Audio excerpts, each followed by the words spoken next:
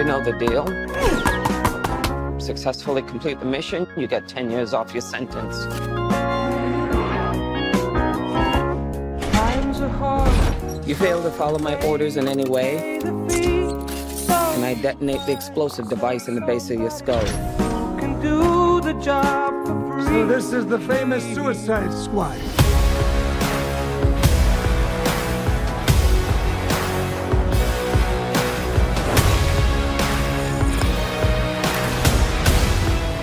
Nom.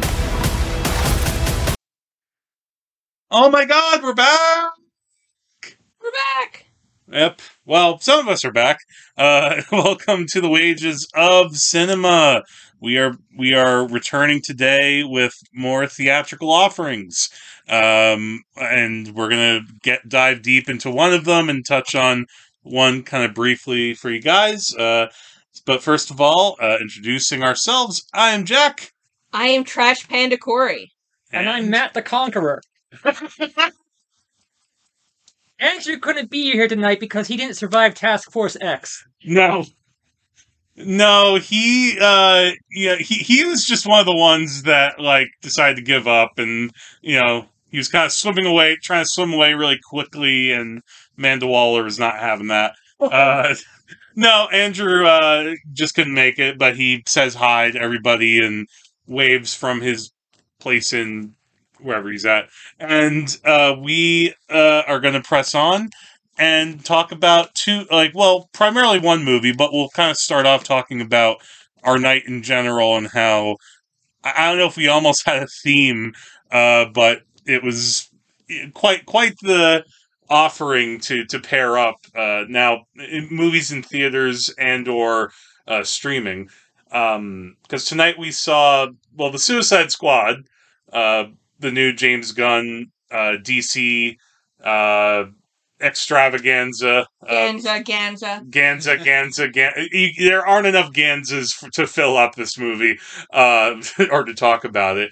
But we saw that second, and our first movie was The Green Knight.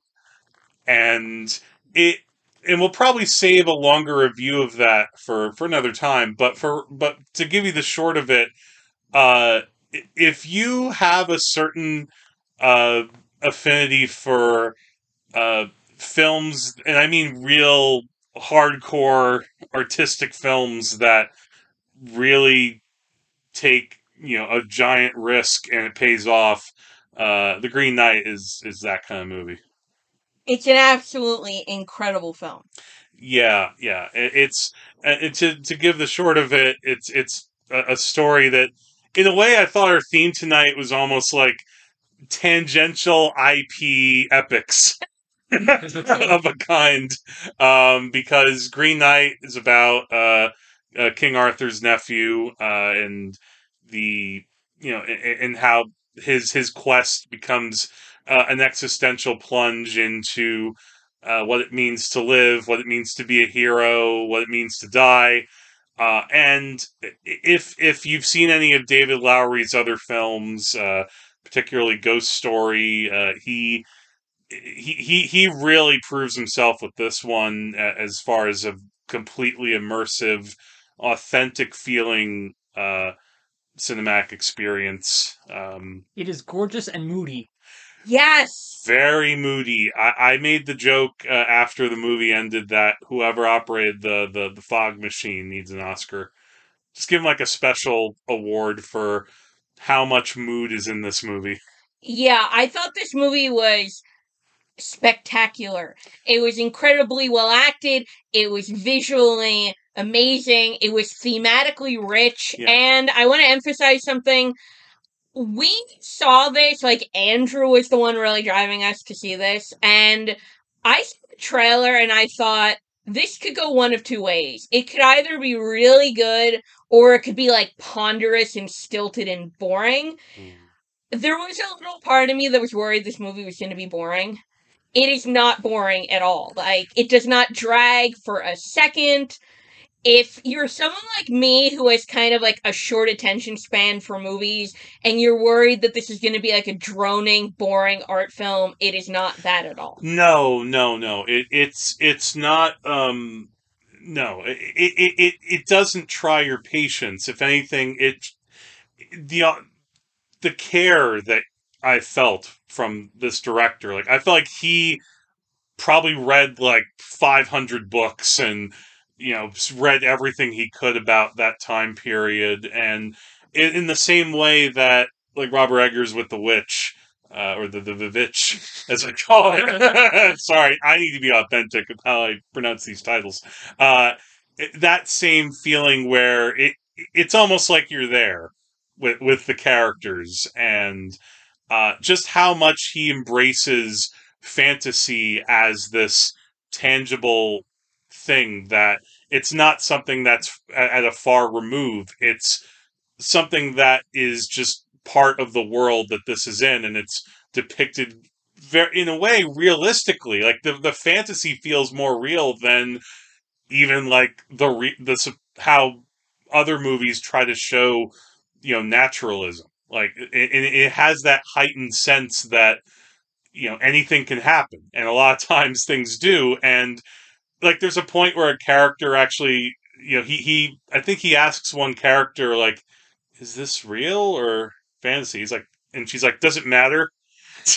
Like a character responds, and you're like, yeah, it doesn't really matter. Like it's just this world of this character is exploring, and in a way, the metaphor part of it, how metaphorical it explores the concepts, is what really moved me as well, and I'm sure it moved you too. All what I like too is there are it's kind of like episodic vignette structure to the film, and all the characters Sir Gawain encounters are super vivid right away. Like, every character has a fully realized personality almost immediately. Yes. And it's very clever, and even the movie is, I think, kind of heavy thematically, and it wrestles with really like complex philosophical questions. It doesn't feel like homework to watch. It's also like clever, and it's funny at times. Like, I laughed several times during the movie. I also cried a lot. I feel like, Matt, you've barely said anything about the movie, so do you want to? Yeah, I mean, I liked a lot. All the performances were great and so sumptuous to look at. Yeah. And it had a talking fox. Yes, a talking fox and giants, and you had read the book, and was it a pretty good representation I of that? thought it was really good. I haven't read the book in a while, so some of it's fuzzy, but I feel like it captured like the ethos of like a medieval chivalrous adventure. Like, Yeah, exactly. Yeah, totally. And the other thing too, I want to mention before we again move on to the other thing is, I think another big part that helps is that Dev Patel is really great in the movie. Like I wonder if he's having kind of like a career renaissance that nobody's talking about, it seems like because, he is. well, did you happen to see Nicholas Nickleby? No, David Copperfield? Oh, that's the one he's in. Sorry, I got Yeah. confused. They're pretty close, I guess. Yeah, The Personal Journey of David I Copperfield. haven't seen it, but everyone says it's great. It was quite good. Like, it was a really interesting take on, I guess, Dickens, and it's because it's from Armando Iannucci, and it was very much like, it was very funny, but it also had that similar thing like this movie did, where it's like fully grounded, and I think I think he really helps here in not making it feel like stayed or anything like that. Because I think if you cast the wrong person, then maybe it would have been a slog. And one last final point is that reminds me too that this week I watched the 80s version of The Green Knight, which had Miles O'Keefe, Tarzan the Ape Man, and he's no Dev Patel. But Sean Connery's costume. Oh my god. It just go on YouTube, try to find Sword of the Valiant, The Green Knight, just type in that or 1984.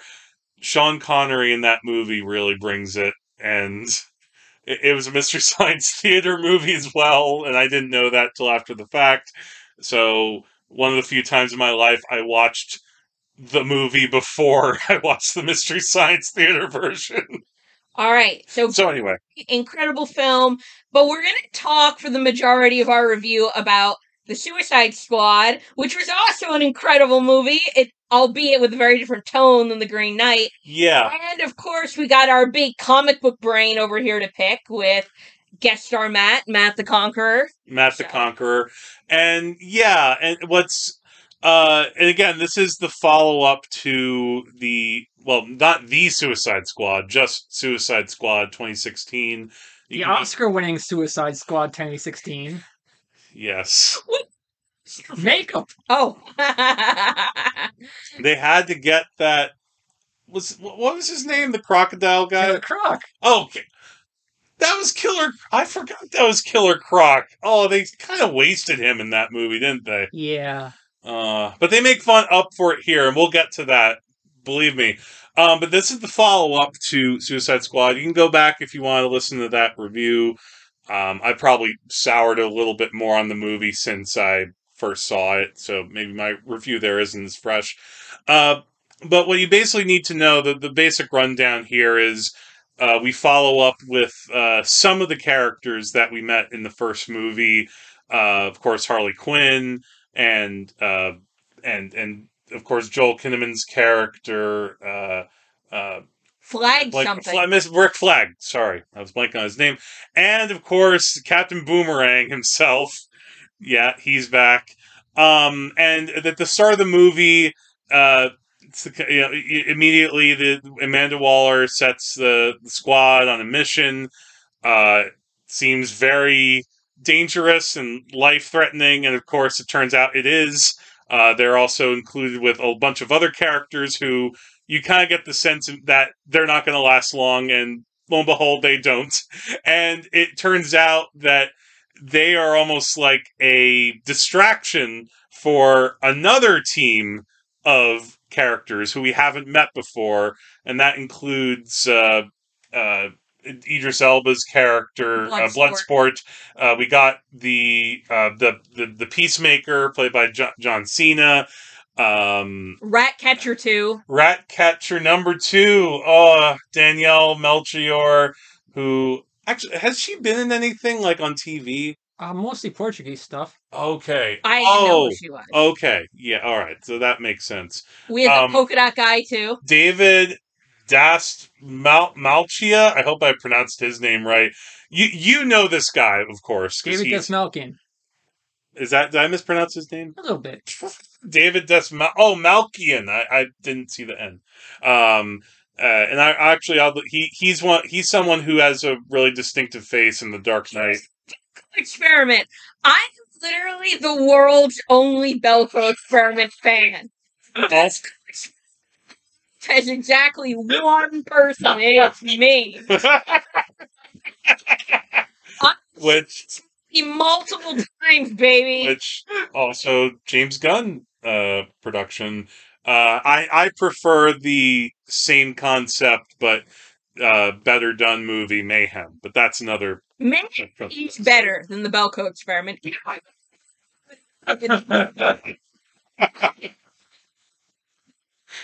All right, we got off on a little tangent there. Okay, so I'm just rattling off some of the actors, and then of course, Sylvester Stallone as King Shark.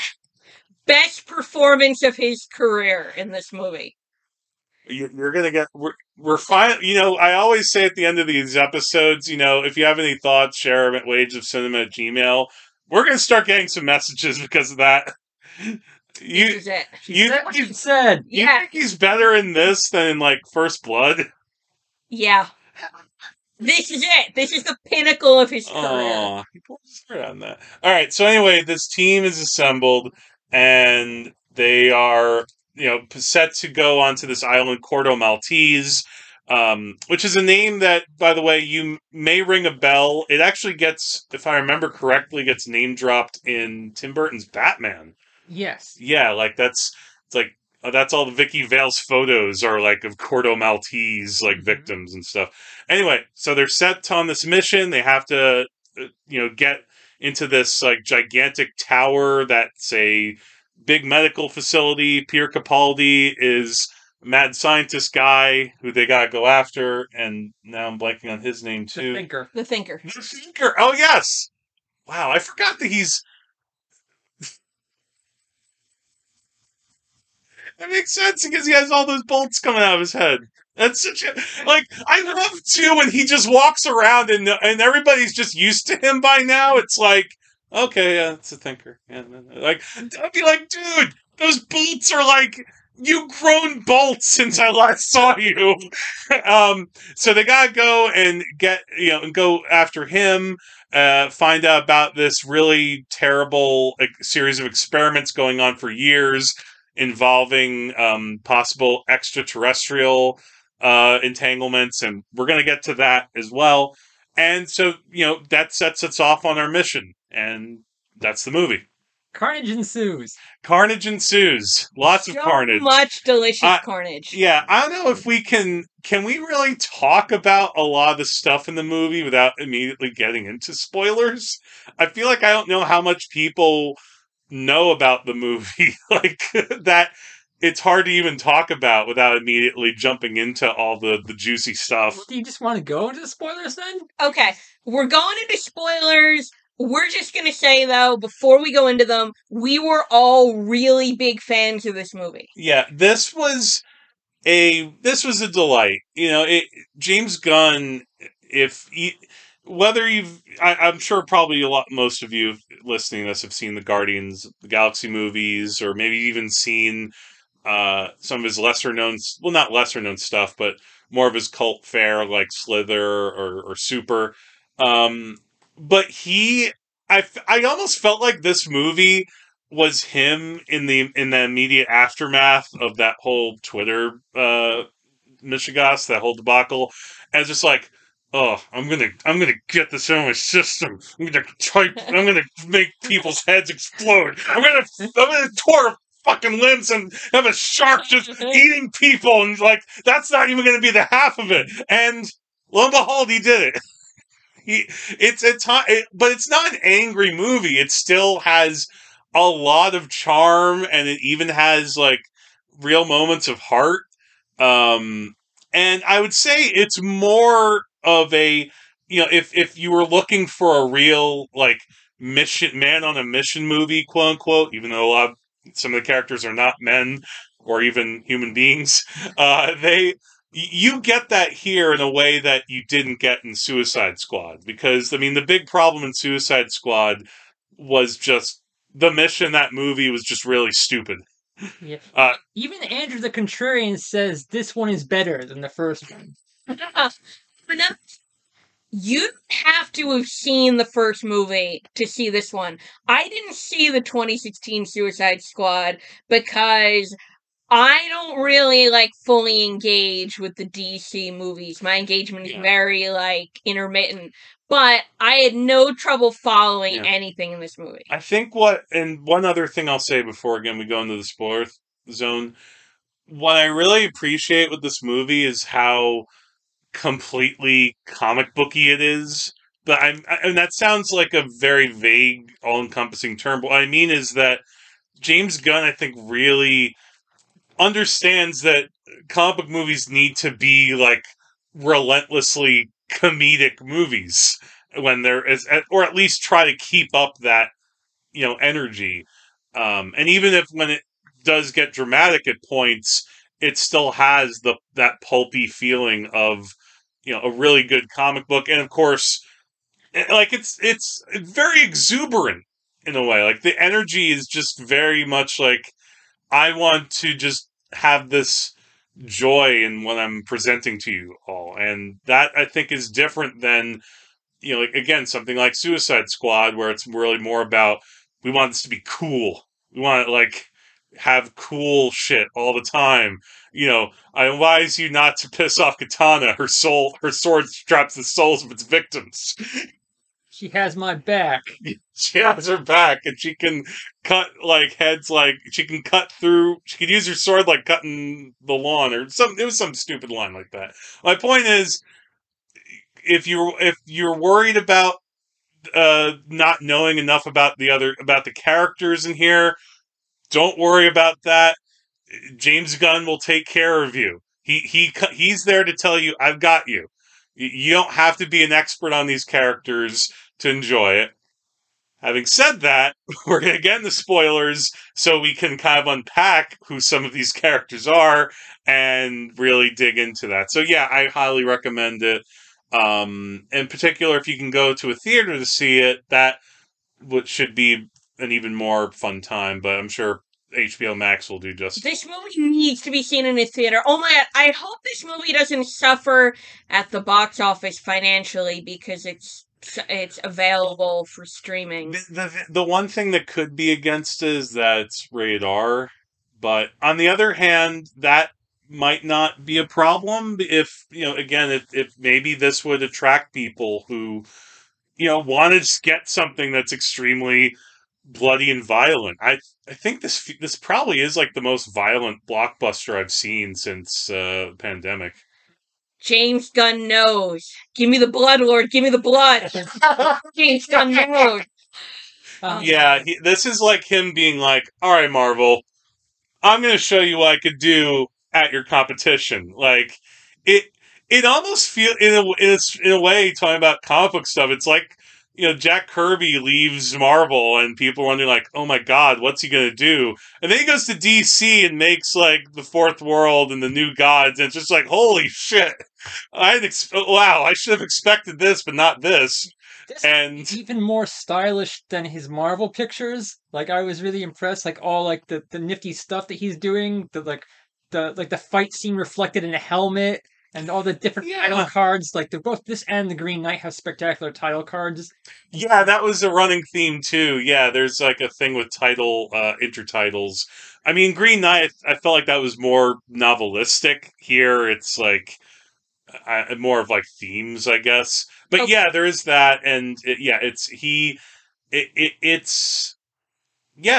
a lot of fun. All right, we're officially in spoilers now.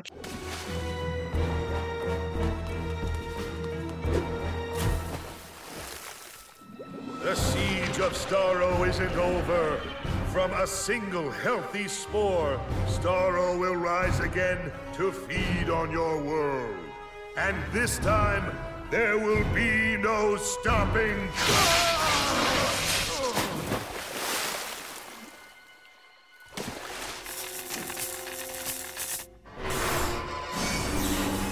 You're unworthy of your gift.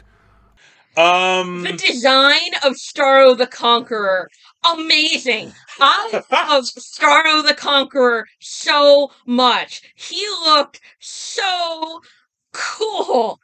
And I loved his colors. I loved how, like, they zoomed in on, like, the little nubbins along his sides. And I loved, too, him shooting out all his little, like, babies. Yeah. And oh my god, like, I was so into Starro the Conqueror. And at one point there's a title card where it says Suicide Squad versus Starro the Conqueror, and my brain just because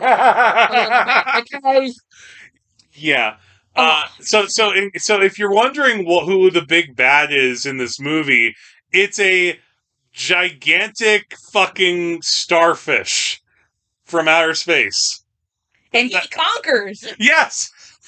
Yeah, I've been waiting for Starro to appear in the Beboverse forever, and they haven't done him, and I'm getting so angsty about it. But, if they had embargoed him specifically for the Suicide Squad, they made the right call, because he's fantastic. Yeah, well, you think about it, they put a lot more money into Starro than they would have done for a CW show. Although he did have a cameo on Powerless.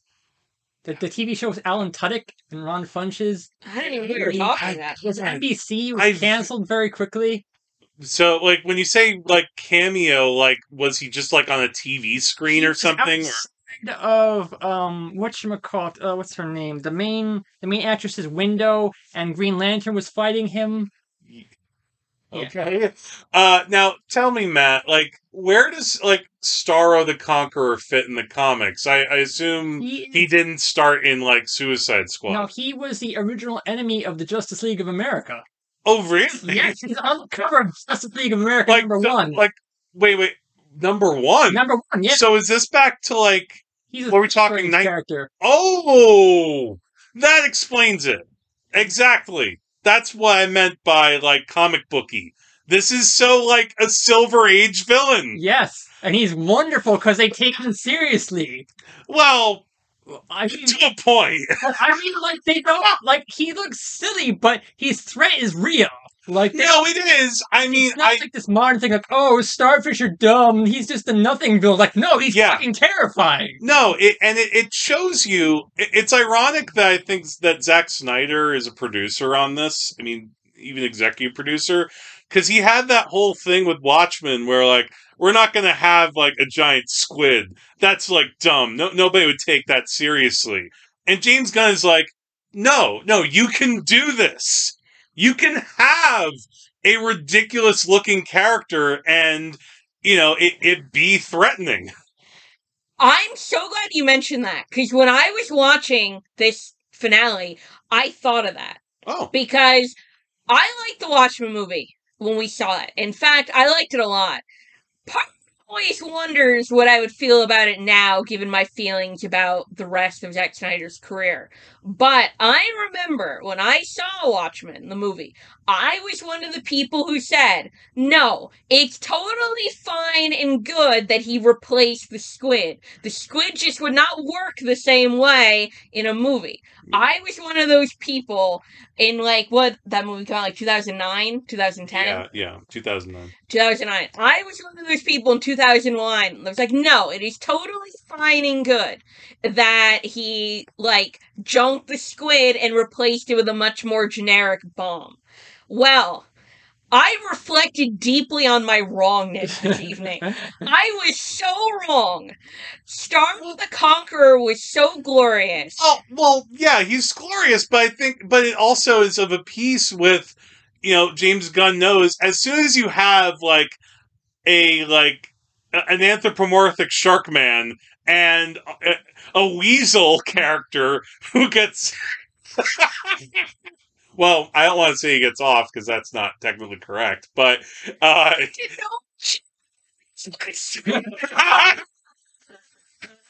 yeah, if you've seen the trailer and see a shot of a weasel character, wonder, like, wait, what the hell is that? Well, first of all, Sean Gunn still getting work. Secondly, that was like when I realized, oh, okay, this is this movie. And Star of the Conqueror fits in that. It's not, like, out of place. If anything, you need that to, like, to fit, like, it needs to build up to something as ridiculous as that. It shouldn't just be, like, another thing in the sky that's, like, shooting down onto Earth or something. Well, it's not a shame to be a comic book movie like some of the earlier DC films were, like, like the Man of Steel and Batman v Superman. They're all very super serious. We are, like, big adult comics, not like those dopey kiddie Marvel movies. We're gonna have Doomsday, but he's gonna be really big, and he's gonna, like, be like a big roidy muscle thing, and yeah, no, you don't get that. Yeah, this is, like, I feel like finally DC's realizing, like, with this and Shazam and to an extent Birds of Prey, like, no, you can have it be embracing, like, the feel of a comic book where anything goes within the context. Yeah, and for me, someone who doesn't really read the comics, most of these characters were new to me. The only characters I was really familiar with was Harley Quinn and King Shark. Yeah. And so all these other people were very new to me, and it was so much fun to get a roster of new characters who I really liked across the board. I was saying to you guys when we walked out of the theater, usually when you see a big ensemble film like this, there's always, like, one or two members of the ensemble that are kind of duds. Yeah. But this ensemble is all killer, no filler. I loved all of them. Yeah. I thought they were all so cool. Now, Matt, were you familiar with all of these people before the movie? I knew generally who all of them were, but there have been a lot of changes done to most of them. So, all right, Polka Dot. Yes. Polka Dot Man. Where does this come from? Polka Dot Man comes from like Detective Comics 300. He's a Really? Batman villain. And he's awesome, except I'm the only one that thinks that. And He was certain in the Wow. movie. Wait, so 300, was that also Silver Age? that was also Silver Age. Okay. I gotta check that But out now. he's very different than the character that they have in the movie. Well, yeah, I was gonna say, like, with this actor, I also assume James Gunn put in the stuff regarding, like, his mommy issues. Yeah, they changed his powers in this and his origin. Yeah. I would say among the core group, if I had to, like, if someone told me, all right, you have to get rid of one, he might be it. No. But, no, but, The flying guy. Yeah, Flag. He's like the one I would get rid of. I almost don't, it's weird, I almost don't consider him part of the group. I know he is, because he's, like, the sort of, you know, I'd say company man, but he's the one who's, like, he's not a prisoner, to put it that way. Well, I think it is, like, because it almost seemed, I would say I would if I had to, but I still enjoyed him, and they still made him a character that had, you know, feelings for the other characters. Like, he had a little more heart than some of the other ones. I think it's just because if maybe they gave him a little bit of a shtick. They didn't use him as much as I thought they would. But no. I thought he was so cool, and he was funny. I loved his costume, and him like, shooting his actual polka dots looked really cool. He also has this thing where he's physically required to disgorge the polka dots every 12 hours. Yeah, he has, like, because he was a medical experiment gone wrong. And that's another name drop. I remember, like, they mentioned Star Labs, if you might know from the Bebo verse. And he has, like, an allergic, like, attack, basically, and has to expel polka dots. So no, he is funny. But maybe what you said, Matt, I wish maybe he'd been in it more. Yeah. Now, and saying, Rick Flag is like the worst member of the ensemble, but he's still so much more improved than he was in the first movie. That's the thing. I feel like even with that, you could tell that James Gunn knew, okay, this is one of the core group from the last movie that's got to be here, but I can give Joel Kinnaman more to do. Like, he doesn't have to just stand around and bark orders and, you know, repeat redundancies. He's an actual character here. He is an actual character. Motivations. Yeah, actual motivations. Like, he even, like, in the, you know, when he has to then deal with the secrets that get revealed about what's really going on with you know, the starfish, like that whole giant thing that Peter Capaldi reveals. It's like, oh wow, so he's really going to try to do the right thing here. Oh, big mistake. Of course, John Cena is really having a lot of fun. He's very committed to being a moron. He's committed to peace, and if he has to kill every man, woman, child. Peacemaker, I have to assume, is Silver Age too. Yeah, he's the inspiration for the comedian. Oh! Wow. Talk about, like, God, wow. That's what's different about this. This is like a Silver Age comic book movie, but, like, made it $200 million. His rapport with Bloodsport was great, and Bloodsport was great as a character on his own. I love that bit where Amanda Waller is like, each member of the Suicide Squad is selected for their unique gift. Oh, yeah. Yeah, and then one of them's like, wait a minute, you do exactly what I do. He's like, I do it a lot better. But that's really good storytelling, though, because that sets up a dynamic that is going to go through the whole movie and lead up to, like, when they have their showdown, which is absolutely amazing. Oh, it's so good. I really liked Ratcatcher too, as well. And one thing I thought she shared in common with the Polka Dot Man is they both have powers that initially seem kind of like second tier.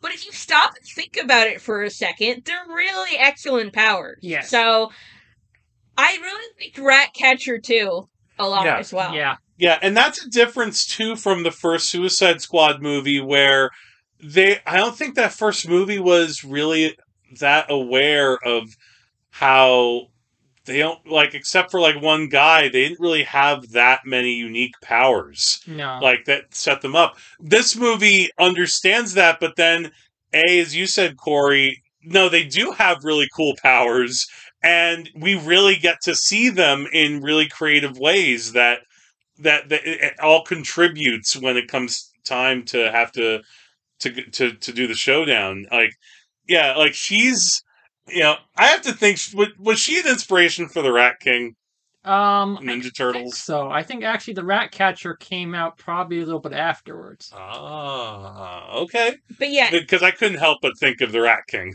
I'm so refreshed seeing this movie because I've been consuming a metric ton of like comic book related content lately. We got like the Marvel shows, which I've watched all three of them. I've binge watched Legends of Tomorrow and Supergirl. Between them, I have seen literally like hundreds of episodes of like superhero themed TV shows this year. And so I've been inundated with like so many concepts and villains and heroes to even after all of that to step in a movie and find characters and personas and powers that felt really fresh and creative was like a real joy. Yeah, very creative. And even with Bloodsport, it's like I feel like James Gunn knew, okay, I'm not going to have Deadshot. I'm not going to have Will Smith this time. I'll have a character who the audience will definitely be reminded of him, but he has his own gimmick as well.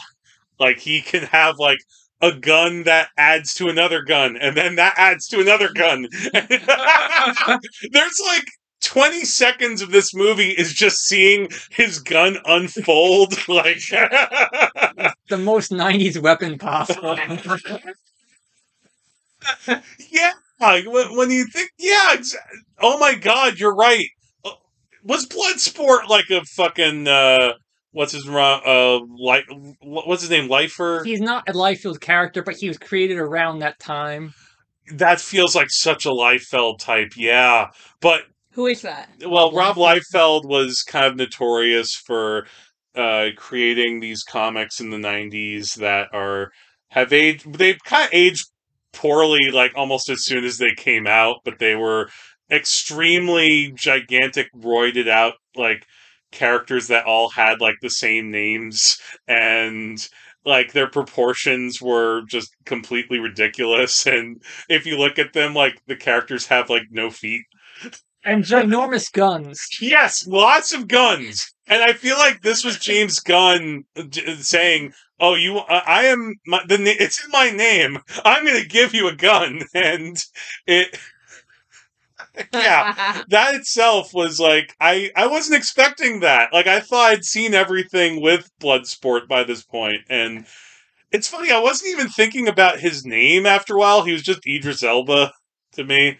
Because part of it was because he was getting used his accent, Yeah. And I'd say if I have like a small criticism, and I know it's still acted fine, but like his setup in the movie is not that far off from. I mean, there's an extra dose of like Amanda Waller douchiness, but it's kind of similar to what they did with Will Smith in Deadshot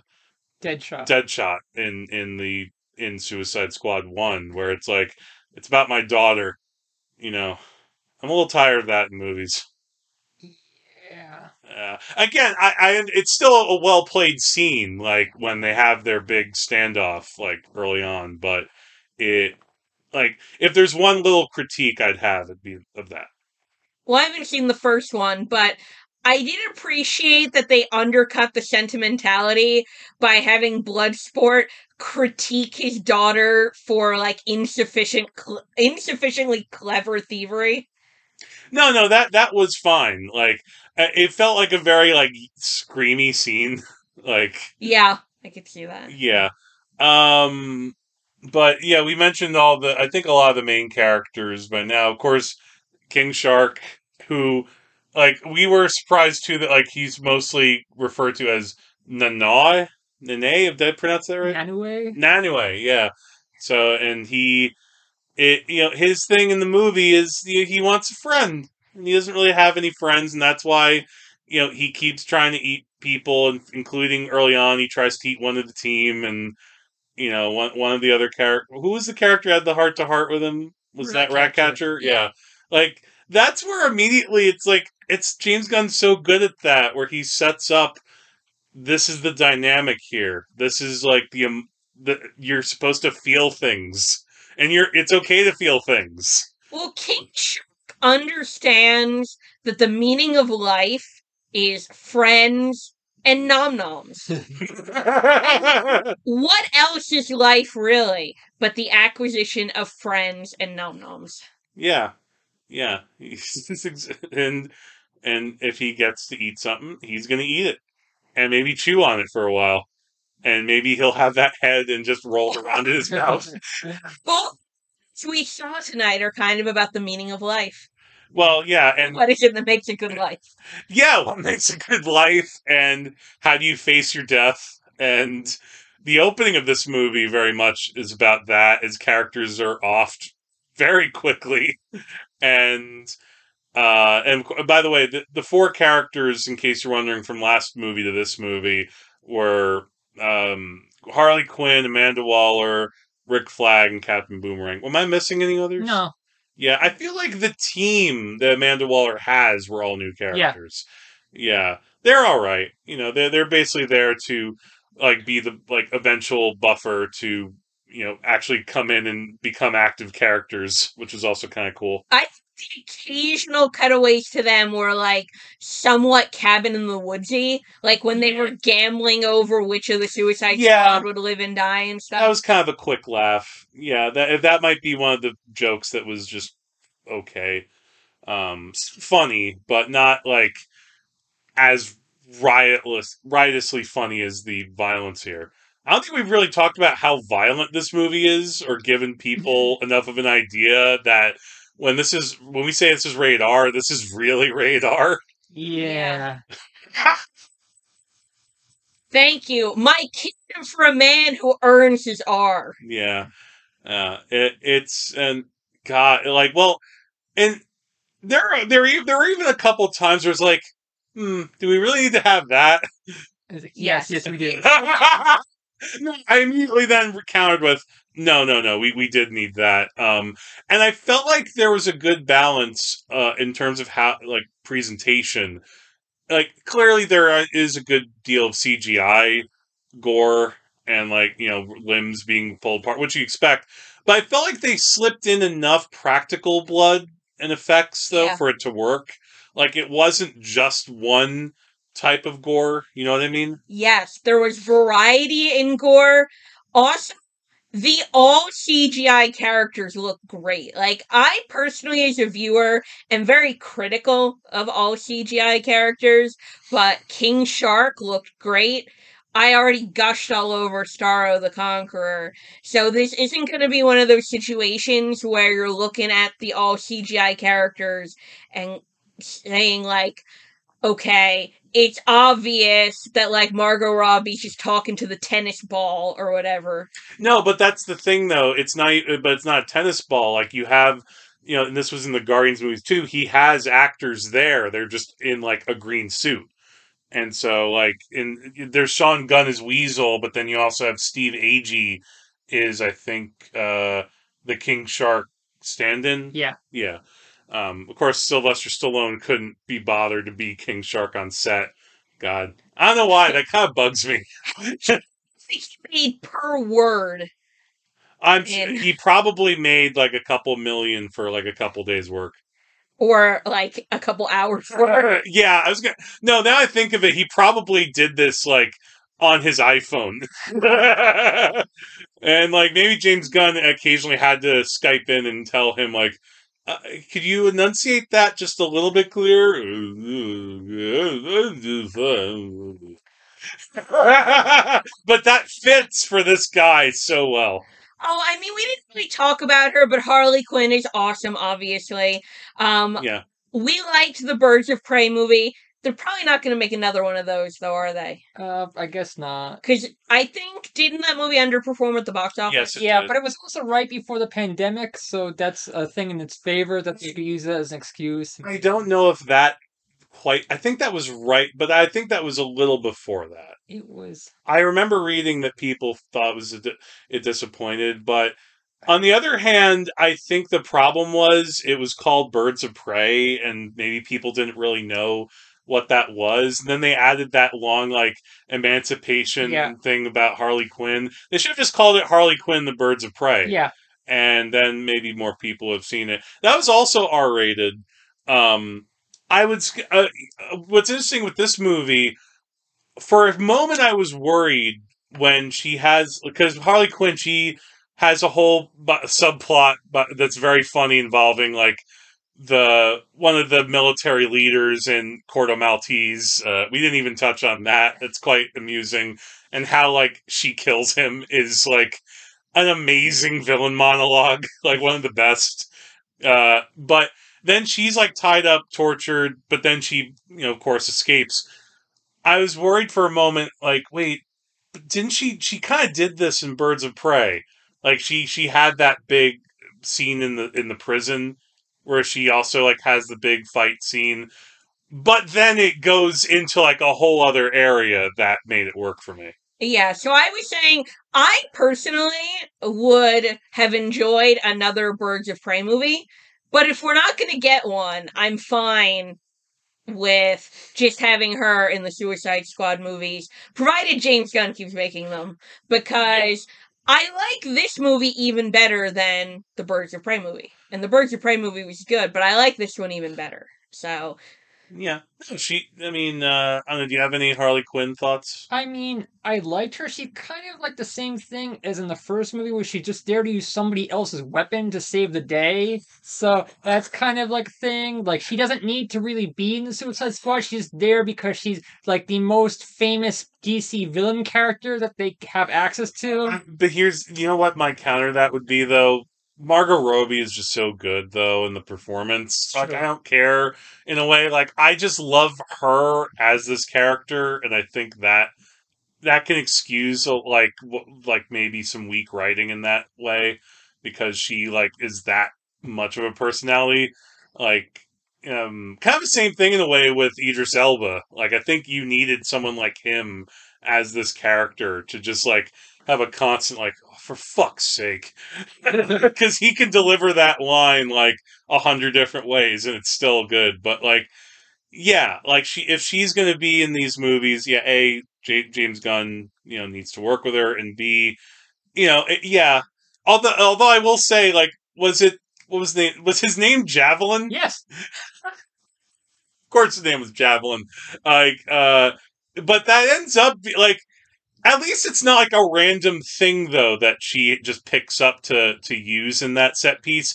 You are reminded of it repeatedly, and okay, this is going to be used. This is going to be used, and ultimately it is. So that's kind of neat. But were you familiar with the cannon fodder Suicide Squad from the opening scene characters? I'm familiar with some of them, but like that's like the gist of it. That a lot of times they do get like Deadpool 2'd out in these missions. Yeah, and by the way, another character, Nathan Fillion, is part of the group as TDK. Detached, and they have the little nubbins on like the edge of an action figure. Yeah, and I was like, I think you and I, Matt, were the only ones laughing when then his limbs get shot off, and then his body on the ground, like and then reacting to it. I think the audience were laugh a little bit, guys. Like, this is TDK's limbs getting shot. I laughed. Yeah. That's the other thing we should mention. If you guys are ever in a movie theater, and you hear Matt's laughter, it's unmistakable and quite joyful. Yeah, we always say, when I say we, I mean me and Jack, when we talk about you when you're not around, we say that, like, watching the movie is fun. Watching you watch the movie is also very fun. Because you are a very, like, animated viewer. So it provides, like, an extra level of fun to the whole experience. Yeah. And, yeah, this movie has definitely some tonal similarities to Deadpool. Like, I thought of Deadpool too, because they have, like, the cannon fodder, like, team as well. I like this even more than, like, either Deadpool, and I like both Deadpool movies a lot. I don't know. I might put this on par with the first Deadpool. Like I probably like it a little more than Deadpool 2. Um, like it. I'm trying to think of because there were certain little things that like maybe it went a little long for this. Like maybe like if it had been 2 hours instead of like 2:15 or something. I know it's like a small complaint, but on the other hand, I'm trying to think what I would cut out, and I'm having trouble. I have to say, it was nice for once to actually enjoy the action climax of one of these movies instead of just kind of like sitting through it as my penance for like watching the rest of the movie. That's the thing. I felt like, oh, this is what happens when a director gets to actually envision the whole sequence and execute it, and it's not being done by a second unit team where it looks like so schlocky and fake because it was done like a year before the rest of the movie was shot. Black Widow. Into the MCU, those like final climactic action scenes for me are usually between like okay to sigh. Do I have to do this? Can't we just leave? A title card that said like they fought and we can all like move on. It was so nice to have a final action climax that I was actually really into. Yeah, well, and again, how can you not be into a giant starfish that's opening up its sides to shoot out lots of little starfish that create like a starfish army? Yeah. What is like? So were the army of starfish like characters? Were they just gonna like? Were they gonna do anything special like to kill off people, or were they just control? So what happened is Starro shot out the little starfish, and when the starfish like glommed onto your face, it controlled your mind and plugged you into a singular collective. Yeah. And what's interesting though, at the end, it seemed like when Starro was finally, taken out, I expected the usual thing that then like everybody wakes up and is like, oh, the starfish, what happened? But they didn't do that. I think everyone's just dead. Yep. Yeah, it was kind of, I don't know, I guess that works better than what they always do, but at the same time, it's a little sad. Yeah. All those people, like, it's ironic when you think about it. At the end, like, there's this whole thing because finally this kind of rebel army led by Alicia Braga or Alice Braga, I think is her name. Like, they take over the government and now, like, the Corto Maltese will be run by the people. Yay. But, like, how many of your fucking people have been killed by this giant starfish? Like, Starro. Like, how are you going to bounce back from that? That's why they killed it before it got to like the main part of the city. So it seemed like it destroyed a lot of the city. I mean, like, yeah, but it could have been worse. Yeah, it like could have been worse. Have this people's government. I'd love to see how much their taxes go up. They'll build better together. But I know. I would have even liked this movie if it had been a little bit longer because, like, I kept wanting to spend more time with, like, the weirdo characters that you don't really get to see a lot of in other stuff. And, like, get to, like, it's sort of, like, it depends who your favorites are that, like, maybe you don't get to see that much of. Like, I was kind of disappointed that they killed Captain Boomerang right off the bat. Like, I was hoping, like, that the final stinger would have been like, oh, we saved Captain Boomerang! But no, it's just Peacemaker. Damn it. Did you like him in the first Suicide Squad movie? Yeah. He was actually one of the more, like, not aggravating things in the movie. Like, Jai Courtney, he actually surprised me in the first Suicide Squad because he was actually seeming to have like a lot of fun, and it's he even with like the movie not giving a lot to do, he had a lot of on screen personality. He was King Dirtbag. Yeah. Oh God. Did you? I don't know, Matt, if you've ever seen the video about. It's called The Art of Editing in Suicide Squad. Uh huh. It's not very long. It's a little over half an hour. It's on YouTube, and I think that was one of the things that made me realize, like, oh yeah, this movie kind of is not as strong as I first thought, and a lot of it's down to just like really terrible like editing choices. Like he has like a pink unicorn, but then like he gets stabbed in the movie, but it's not the unicorn that saved him. It's like a lot of money. I know this doesn't make any sense for people who haven't seen the first Suicide Squad. I apologize if you haven't, although I assume most of you have. So I think Matt is right that personally, I feel like what creators should be doing is they should be rating the backbench more and not just retelling the stories of the same like 5 comic book characters over and over and over again. Yeah. Like we need our Batman movie, ladies and gentlemen. We need more polka dot men and rat catcher twos and yeah, and we need to have them not be just completely ironic. Like that's the thing about in the group, they're not all like quip machines. Like that's why to me, Danielle Melchior is actually one of my favorite characters in the movie because she has like a really like sad backstory involving her dad, cameo by Taika Waititi, and it's a really like it actually brings you into like her why she loves these rats, and it even then opens up Idris Elba because of his his backstory was just like okay.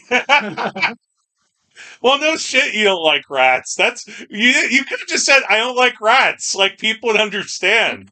Like I love that she pressed it. Like why don't you like rats? And my thought is rats suck. I mean, although I'd say this movie makes them cute.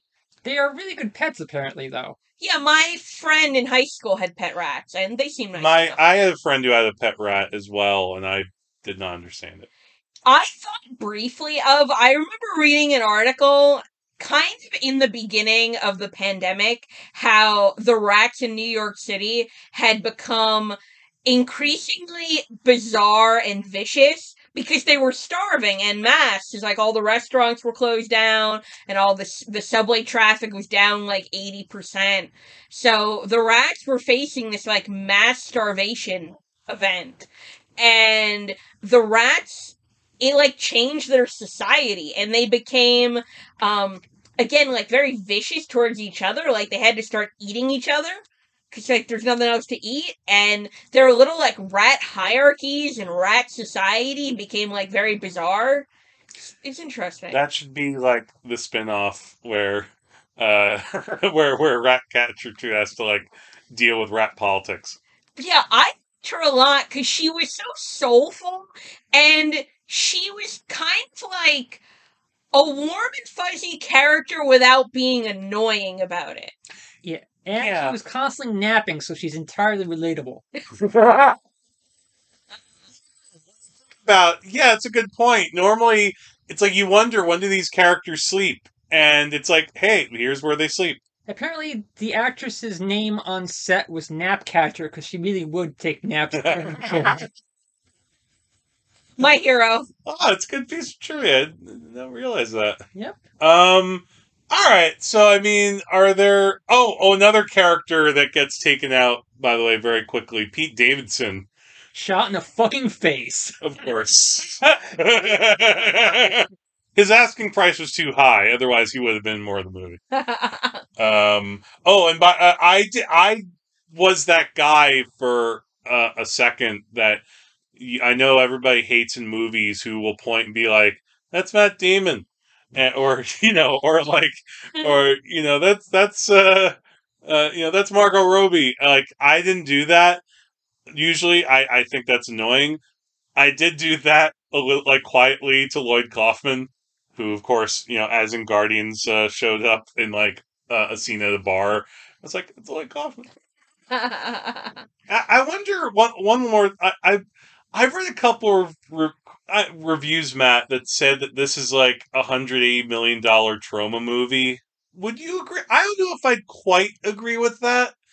I mean, I could see some of the touches, I but mean, it has like sort of the same sensibilities of like really over the top gore and like some of it, yeah. I think where it doesn't quite work is just how trauma had all of those sensibilities, but it was on like such like a cheap budget. yeah, and Whereas here, it's hard to necessarily have that when there's like clearly so much money on the screen. this is a much bigger scale too.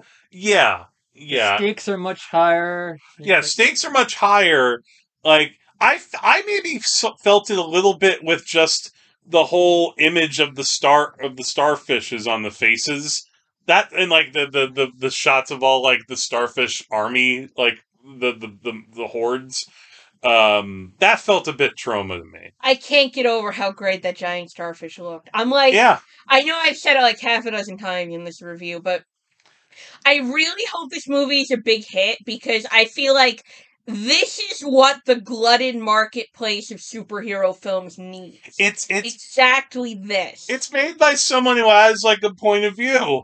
It's nice to have a filmmaker with a point of view who's making like these kind of movies. and who actually likes the source material. Yes, He would like it too. He likes the source material. He's not just like working with characters that are kind of forced on him. And hopefully he had more than 6 weeks to write this script, unlike David Ayer. And yeah, he likes the material in that same way that Joss Whedon, really loved, clearly loved, the Avengers. That so it's kind of similar thing like that. So I don't know. Final thoughts. This movie's awesome. Please go see it. I really want it to succeed because we need more movies with vim and vigor.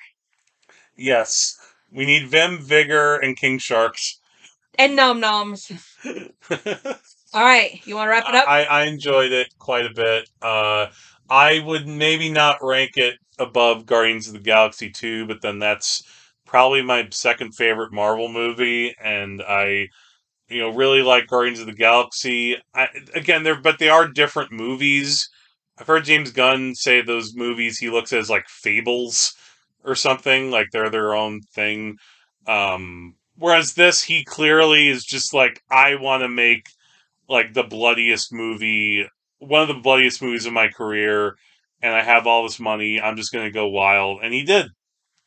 Matt. Yeah, this was the trailer for a movie that I was looking forward to the most for the year, and it did not disappoint.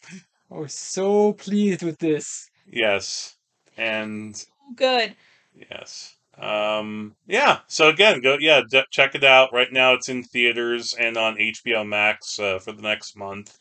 So if you are still hesitant about going to the theaters, I mean, you can watch it there. But if you have a way of seeing it in the theater, I would recommend it that way.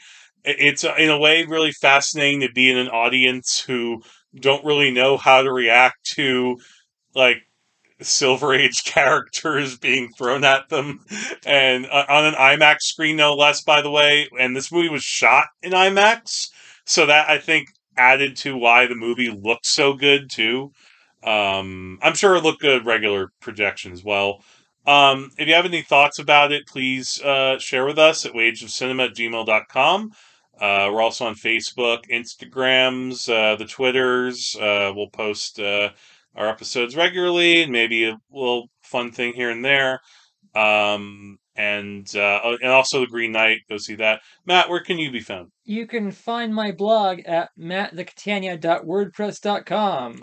Yes, and please do check out his blog. It's quite a work of art unto itself. I'm always enjoying reading that, and and next time, I no idea where we'll take this. We're gonna go on another mission into cinema, and hopefully we don't have a tracker in our head that will make our heads explode. Maybe we'll just feel unimpressed by something, which is its own tracker. Until next time, though, I'm Jack. I am Trash Panda Corey. And I am starring. And the wages of cinema is hugs. Yes, the wages of cinema is Michael Rooker at the beginning of this movie. Good night, everybody. You gotta be kidding me. You're gonna risk the entire mission for a mental defective dressed as a court jester. This coming from a guy that wears a toilet seat on his head. We don't leave one of our own behind. Hopefully Harley's still alive. No funny business, Colonel. These are dangerous people. Team 2 is clear to go. Fire. 3, 2. What are you guys doing? What? We're here to save you. You were gonna save me? It was a really good plan, too. Well, I can go back inside and you can still do it. That's patronizing. I'm so sorry. Harley Quinn. Blood sport.